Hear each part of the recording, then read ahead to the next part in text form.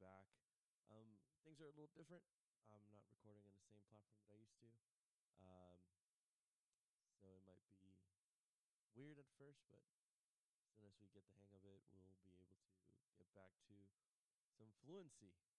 But let's talk about. There's been a few movies that I've gone out to watch. Ready or Not. Uh, Earlier this year, I think it was during the summer that it came out. Um, I went to watch The Terminator, and I'm gonna have a good friend of mine join me on that one. I've seen The Joker as well, and we're gonna have Andre from Backseat Directors. We're gonna talk about it in its full capacity. So some spoilers might be in order um, in that topic. And if you haven't seen it, go watch it, especially before the episode comes out. I'm gonna give you a couple weeks before that happens. But the movie that we're going to be discussing today is going to be Motherless Brooklyn, starring Edward Norton, William Dafoe, Bruce Willis. We have Alec Baldwin as well. And it was directed and produced by Edward Norton, so that was pretty great. If you don't know what Motherless Brooklyn is, and I'll tell you why I want to watch it. It had the word Brooklyn in it, and I'm from New York, and so we tend to support anything that is from the East Coast, no matter where we are. We go ahead and represent New York. It's always in our hearts. So that's why I went to go watch it originally. I had no idea what it was. And then little by little, I was given this great film noir movie, which I'm a big fan of. I love The Maltese Falcon, Lady in Blue. Um, great movies, great books. And this Motherless Brooklyn is actually based on a novel that was released in 1999 by Jonathan Lethem or Lethem. And so we follow this guy, Brooklyn, that was his nickname, hence why it's called Motherless Brooklyn, who is played by Edward Norton. The character's actual name is Lionel Eshrog, and he's a PI. He works with Bruce Willis. The cool thing about Edward Norton's character is that he has Tourette's, and so he says some crazy stuff at all times. And so we meet him, and he narrates the story, and we get to know really early about Lionel, right? So we have Bruce Willis's character, which is basically like when we first introduced by it, we don't know who he is, what he does, or what they do. We just know that Lionel and his partner are sitting in a vehicle, and they may or may not have guns. It takes place in the 1920s. Well, not even that back. I think it takes place actually a little later than that. I think it's like 1950s.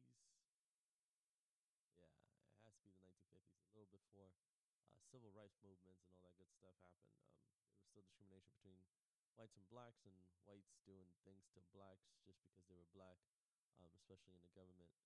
And that's really well depicted in it. I want to make it perfectly clear: this isn't a movie about racism, even though it has, we're talking about racism a little bit, but it's not focused on that. And I think that's very important to note. But anyway, we have Frank Minna, who is Bruce Willis's character. He comes over and talks to Lionel and the other dude in the car, which I don't remember what his name is. And the other guy, so Frank is like, okay, so Lionel's going to take point at this. Now, Lionel has Tourette's, and he can barely control it. He can control it with, like, chewing gum, barely. And so the other guy gets upset. He's like, what do you mean Lionel's going to be taking care of this? And he's like, what did I say last week when I went into the office? And the other dude's like, I don't know. And Frank asked Lionel, what did I say when I went into the office? And Lionel's able to very vividly describe what he said, what he did, and what actions was he taking, and what is it that he did, even like to the minute detail, which lets us know that Lionel has almost like a photographic memory, and his Tourette's isn't really bothering him to be able to memorize little small details like that, and he's able to use this ability throughout the movie to remember things. So one thing that I wasn't a big fan of was like Bruce Willis is a big name, and so is Edward Norton. Um, but he's only in the movie for the first 10 minutes, I think it was. And so Frank goes up the stairs. He's meeting some people. We don't know who he's meeting, but he gives Lionel and the other dude a very specific set of instructions. So Lionel goes ahead to a phone booth and gives a call to where Frank is at. Frank answers the phone, and Lionel's like, "Hey, they're here."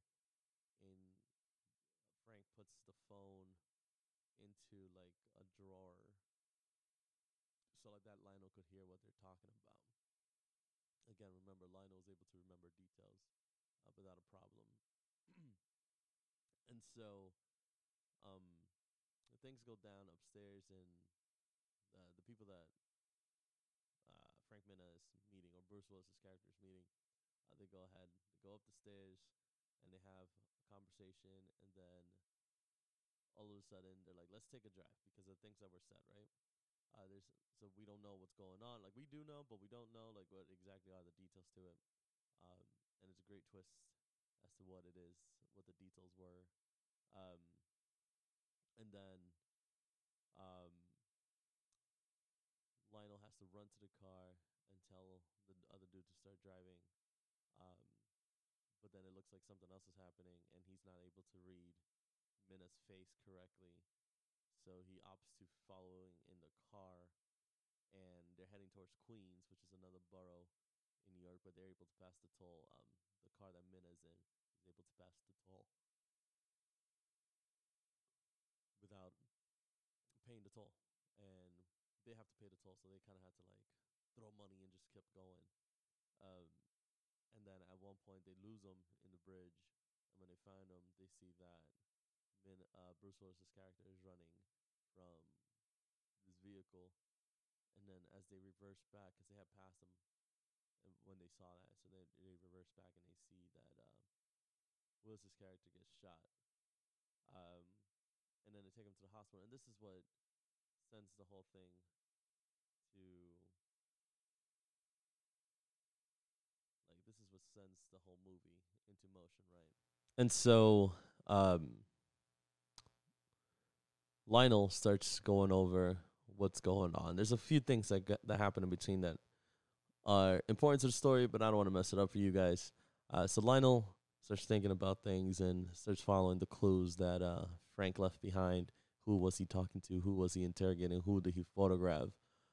Because it turns out that Frank is actually a PI. And so for every, if I'm not mistaken, the rules for a film noir movie are it has to be a washed up or a PI that has some type of addiction. Like it could either be alcoholism or something that doesn't allow them to be successful, and they're always after that big money score, right? The next one is that you need a femme fatale, a female that's going to get you killed or that's going to do the killing at some point. And we meet all those requirements. Like everything that requires to have a film noir is met in this movie. It just so happens that, Minna's agency was a little behind in money. And then the detective that we had, which is our reluctant hero, has a disability, which is his Tourette's, which is not much of a disability, honestly, as you're watching the movie. And there's details that we learn about Lionel of his parents or his mother and what it's supposed to do and how it's like, how it goes through with him. And then we meet our femme fatale, right? Which is this woman that he kind of likes, but he doesn't instantly fall in love with her, I guess. There's a very specific moment and a very specific thing that happens that he starts to feel comfortable with this woman. And it was just genius the way that they did it, because we were told a particular important part of narrative, and then it just happens. But that character didn't know. It was just something that they did to calm Lionel down, which was pretty great. Once you correlate everything together, and you could kind of see where they're telling, not showing. But I don't know if there would be another way where that could have happened, and we as the audience could have correlated the two together. Um, but it's a great movie. It's a great lots of turns and twists that I really enjoyed of it, and I can't wait to watch it again. I could definitely watch it again. It was a 2.5 hour movie, but it was just a fun movie to watch, and I think everybody should go ahead and watch a really good movie once or twice in their lifetime, and this is one of those good movies. So I definitely recommend Motherless Brooklyn, especially if you like detective films, especially if you like film noirs. It's definitely a great one. It's a genre that is not always made. It's not always well made, but when it is, it's great. And so, Motherless Brooklyn, go watch it full price at the movie theater. Um, it's a great date movie. I took my significant other to go watch it with me, and she enjoyed it as much as I did. So definitely go watch Motherless Brooklyn. Came out November 1st, so this is coming out 3 days later. Definitely a watch. And this is a short episode, so I hope you guys like it. Let me know if you rather longer episodes or shorter episodes down in the comments on Instagram or on any platform that you listen to. Just tag Real Bearded News if you found us. You know how to spell it. If you don't, it's REEL Bearded News. Don't forget to keep reading those comic books. Keep watching that anime, rock and roll, and above it all, guys, stay nerdy.